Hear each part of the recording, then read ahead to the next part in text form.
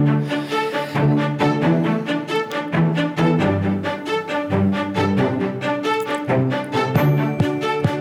and welcome along to the Property Academy podcast. I'm your host, Ed McKnight. And I'm Andrew Nicol. And on the show, we're talking about Propellor Property Investments and honest review of some of their cash flows. Now, look, here at Opens and on this podcast, we like to think of ourselves as a bit of an industry watchdog. So when we see another company doing something that we think, oh, maybe that's not quite 100%, we try and find a nice way to change it. In fact, we recently did this with one company we saw advertising a property with positive cash flow that we thought was a bit misleading. Yeah, this was actually quite a funny one. So the owner of the company is a friend of mine. He asked, do you want to go out for lunch? And I thought, yeah, this is a great opportunity to talk about the cash flows on your website. So I emailed Ed and said, you're coming along to lunch with this other company. And Ed said, they're a competitor. Why would I go for lunch with them? And so I said, look at these cash flows and we're going to go through them with them. So anyway, we go across, we got a couple of beers into them. And then I said, actually, I've got something on my agenda I want to talk to you about. And then Ed pulls out his spreadsheets. Anyway, they took Well, do you know what actually happened? Here's what actually happened. No, I was too deep as well. Nicol. Yes, but then he said, now, I've got something on the agenda I want to talk to you about. It's about your cash flows. And then he got up and went to the bathroom like he usually does in these situations. A standard move. Then I pull out my A3 printouts of their cash flows with highlighter all over them. And I say, now, I've just got something I want to talk to you about, and start going through them. Now, to be fair, Andrew, how did those guys take it? Look, they took it in the spirit that it was intended. We worked through it together, and to their credit, the owner did try and defend one of them, and to which case he just laughed obnoxiously at him. Anyway, they took their information back to the office. They changed all of their assumptions. And we're not saying our assumptions are always perfect, because our assumptions are guesses, but there were things in their numbers that were ludicrous, and they accepted, okay, maybe these two nerds have got a point, and they took it back and adjusted it. So look, everyone ended as friends, and we still carry on having beers with them. And, but when we say ludicrous, we're talking about using a 3.6% interest rate for the next 10 years when you can't get a 3.6% interest rate in today's market. It's just not right. Now, we have chosen not to mention that company's name in this episode because we usually like to do this quietly. And the reason is we want to make sure that investors, whoever they go to, do get good quality information. And obviously they don't have to match up exactly with the way we crunch numbers. People have different opinions about things. But, if we think something really is quite bad, we want to point it out and try and get it fixed. But not everybody does the right thing. So we're recording this podcast. So in this case, I looked at an investor's cash flows and I was pretty disappointed in some of the assumptions that were made. So look, again, anyone's allowed to make assumptions, but I think that it's really important that when you're giving information to clients, it's as accurate as possible because it has a major impact on their financial future. And so anyway, I emailed Nikki Connors, the owner of Propellor Property Investment, who I know. And look, it'd be fair to say we had a bit of an acrimonious situation last year when she put on her website that they had the top property podcast. And I asked her to remove it since this is the top property podcast in New Zealand. And she basically ignored me. So I put a 15-metre billboard next to her office with Ed in my face advertising the top property podcast. So look, anyone that knows me knows I was just being a bit cheeky and wanted her to take it down. She didn't take it down. And anyway, that ended with me getting a letter from her lawyer. So when I emailed her about this, I was very cautious to be nice about it and just said, hey, let's have a chat about this and see if we can get on the same page. And I basically got an email telling me to bugger off. So anyway, here we are. So let's go through the assumptions and just talk through the facts. Number one is the growth rates used in this projection. So they have used a 6.5% growth rate for an apartment in Auckland. So 6.5% growth rate, apartment, Auckland. Now you might say, well, 6.5% in Auckland, maybe that's reasonable. In some parts of Auckland, there's been significant growth, even higher than 6.5%. Well, that is very true, but not for apartments. So if you look at the long-term growth rate for apartments in Auckland, it's 5.33%. Now, that's actually from the Ryan's House Price Index, and I'm looking at all data over the last 30 years. Now, if I look at only the last 20 years, it's actually even worse. 4.47% per year is what the average apartment in Auckland increased in value by. 4.47. Now, That is over 2 percentage points less per year than what is being forecasted. So I just don't see any basis for using a 6.5% growth rate for an apartment in Auckland. And look, I do think that there are some good reasons to believe that the levels that we've seen, the house price increases we've seen in the past, I think there are reasons why we might not see the exact same amount in the future. It might be a bit less. So I just don't see any basis for using 6.5% as your projection for how fast this apartment's going to increase in the future. I just don't see how any data set would support that. Let's talk about interest rates next. So in their interest rate forecast, they use 2.29% for the first 2 years and then going to 3.9%. And then after that, going to 4.5% and then to 4.8%. Now, 4.8 is probably not bad for a long-term average, but the problem is, in my opinion, the short-term interest rates aren't actually accurate. And this is a recent cash flow that's been created. This isn't a while ago. In fact, I did say when I looked at this, unless you've got a time machine, you're probably not getting that interest rate. You can, with ANZ, get the special build interest rate, but that's floating. And it starts at 2.78 at the moment. So that's, almost 0.5% higher than what's being projected, which is $71 a week from the most generous reading of the situation. So what we mean by that is that even if you got the new build interest rate for the first 2 years that's currently available in today's market, there's a $71 per week difference between the projection and what would actually happen in reality. Now, that's pretty significant. Absolutely. Again, I think the biggest issue that I had when I was looking through this is actually the cash flow side of things, because if you buy a property that you can't afford, you will be selling it again in a very short period of time. And if you sell quickly, you will lose money. And remember, because this is a floating interest rate rather than a fixed interest rate, look, who listening to this podcast believes that interest rates are going to stay the same over the next 2 years? That's absolute bollocks. Now, because, of course, the floating rate is linked to the OCR, we are going to see those increases over the next 18 months. Now, the current Reserve Bank predictions suggest another 1.75% increases, and most economists say another 1.5%. So strike one is using a lower interest rate than currently available. Strike two is treating it as if it's fixed, even though it's a floating rate, and it's very likely to increase substantially over the next 2 years. And just to jump in there as well, Andrew, so when we're talking about the OCR increasing by another 1.5% over the next, say, 18 months, that means that that short-term new build interest rate is likely to increase by, roughly the same. So I would not be surprised to see that rate go up to 4.25%. So even if you were using that, you have to put it in the cash flow if you've got any tie to reality. Absolutely. And strike three for me in terms of interest rates is, look, to give her credit, 4.8% is very realistic for a long-term interest rate.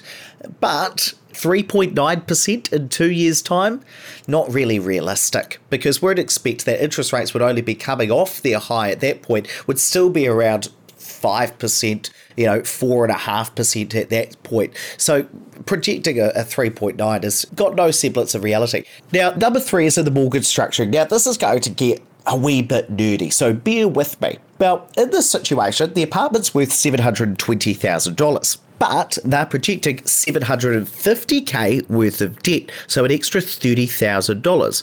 Now, why would you borrow an extra $30,000? Well, they're factoring in things like a furniture pack, which is 20 grand. We're going to come back to that, and an extra 10 grand of costs, like Propeller's 6 grand fee that they charge investors and some other setup costs. Now, what's important to note, though, is there any chance that ANZ is going to lend you $750K at that lowest special new build interest rate?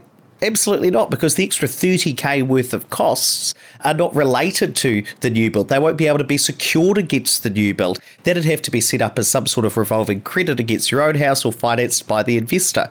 And so if you truly are going to borrow $750K, at least $30K worth of costs need to be tested at the higher interest rate. I know this is nerdy, but it's very important for your forecasting, because you're going to be using potentially an interest rate that's going to be double what is used for the total amount of the debt. The other thing that's important to realize is only ANZ is currently offering that lower interest rate. Well, if you're own home is currently with ASB, for instance, and you're going to borrow your 20% deposit from ASB, Westpac or BNZ, well, then your borrowing of the deposit, the 20% deposit you're going to use, is going to be at a higher interest rate. It's not going to be at the special new build interest rate. The only way to get the bulk of your lending at the special new build is to have both your owner-occupier and the investment at ANZ. Now, I don't know whether that was the case here or not, but, these are some things that I think are really important just to point out if you're using these sorts of assumptions as standards.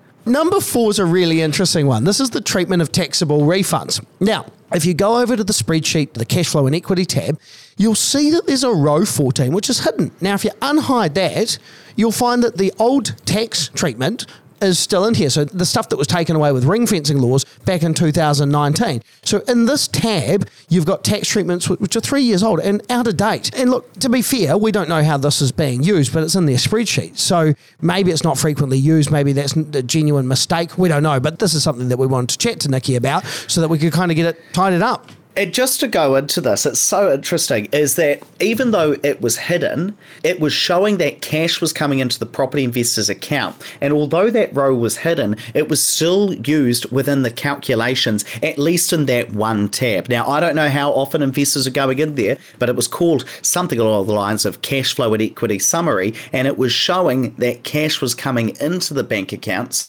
even though that wouldn't be the case under current tax rules. So I think, the fact that it was hidden, maybe they were trying to get rid of it and, haven't pashed Bill Gates to figure out how Excel works like we have, Andrew and me, at the same time. But certainly it's not a good look that old tax rules are in there, but more importantly, are used within calculations to show cash flow. I thought that was a bit disappointing. Number 5 was the treatment of property management costs. So rental income under these assumptions is being increased by 4% per year, which is actually totally realistic. In fact, we go a bit higher based on the data we use, but their property management fees are only being increased by inflation, which is 2% a year, when actually they should be increased by 4% a year because that's the rate that you're projecting that rental income is going to increase by. So this is an example of an inaccuracy. You might say, oh, Ed, what much of a difference does that make? But over time, as it starts to compound, the difference becomes larger. And look, number 6, let's just talk about some of the smaller things. Look, maintenance isn't actually adjusted for inflation in their cash flows. There's no allowance for accounting in the first year, which I guess you're not paying your accountant until the end of the first year, so in the second year, but you should still be accounting for it in the first year. And I guess the rates were relatively low. They were 2,000 in this instance, and I would normally budget for maybe 2.5, maybe 2,600, because of course there might be things like water rates in Auckland. Let's get to number 7, which is probably the biggest one for me. There's a 20 grand allowance for a furniture pack. And look, furniture packs I've seen range from 10 to 15 grand. I find it hard to imagine you spend 20 grand furnishing a property. I mean, there's obviously, this is the company that does these, Metropolis Design, is one of Nikki Connors' other companies. So, it's a related company and they're there to make some money. So there will be some margin in there. But I kind of think, well, if you're paying $20,000 on a furniture pack, that's to get your rent up. Now, one of the things that's not in the cash flow is an amortization of paying that back because, of course, furniture wears out, things get broken or stolen. So I would normally budget for that being paid back over a 3 to 5 years maximum period. Now, at 5 years, that's $77 a week. So if you're getting another $100 a week in rent, is it really worth actually going to that trouble? Because a furnished apartment has got a more limited tenant pool than an unfurnished apartment. And let me just show you the impact that this is and compare the returns on investment. Now, I've only done this over a 10-year period because that's how far Propeller's assumptions go. Now, if I look at the total returns, and this is interesting, if I look at the inflation-adjusted capital growth, so if I look at how much the properties are projected to increase by, and then bring it back into today's dollars, based on the 6.5% growth rate, over 10 years, this property, under Propeller's assumptions, should have about $500,000 worth of capital growth, adjusted for inflation. Now, we'd use a much more conservative growth rate for this, in this case 4.5%, which is just above that 20-year average, $302,000. So there's about a $200K difference between what I would consider an unrealistic assumption and a realistic assumption that's actually based on the last 20 years of data. And then similarly, there's a big difference in terms of the cash invested. So under Propeller Properties assumptions, the investor would have to put in about $28,500 of today's money to top up the property, whereas in my view, after we run the assumptions, it should be closer to $52,000. So if I look at that projected return on investment under their assumptions, it's about 250%. Under what I'd consider more realistic assumptions, 134% over that 10-year period. So this just shows you, I think, how the same property can look very different under different companies' assumptions and different organisations' assumptions. Now, if you take the same property to different accountants, you might get different answers about whether it's good or not. I suppose that's kind of what I'm reading into this. What do you reckon, Andrew? Look, I think the key message here is, look, everyone's entitled to their opinion and everyone's entitled to use whatever assumptions that they want. And I think it's really important, any investor that's buying through anyone, that they go through the assumptions, see if that's something, if it meets the sniff test for them. And you should be able to change them. And if you say, hey, look, I'm not comfortable with that interest rate, ask it to be increased, which I'm sure that Propellor would do. But I do think some of the default assumptions here need reviewing. And I'm not saying our assumptions are perfect, but these assumptions that we're looking at, I think they're a little bit inaccurate and there's some inaccuracies. Hence why we want to have the conversation. But Nikki, if you are listening to this, we do want to be friends with you. So I'm happy to still have a drink with you. We'll talk about what we use and what our tools are, and Ed will fix that error in your spreadsheet. But I tell you what, Andrew, I mean, if they genuinely wanted to fix some of this stuff, I'd happily fix the spreadsheet for them and then let them pick up the bill for dinner. Look, I mean, I think that'd be fair. Yeah, that's why we reached out. I think that other company... What a great dinner that'd be for me. Like, let's think about that. I just have to type on my spreadsheet over dinner, eating dang noodles. And do you know what, Andrew? This isn't... I mean, I hope people don't think, oh, God, they're just having a go. These guys are having a go. Like, this is simply to point out to people that there can be genuine differences. You need to look at these because they make a big impact. Right, let's wrap it up there. But please don't forget to rate, review, and subscribe to the Property Academy podcast. Really does help us get that message out to more people.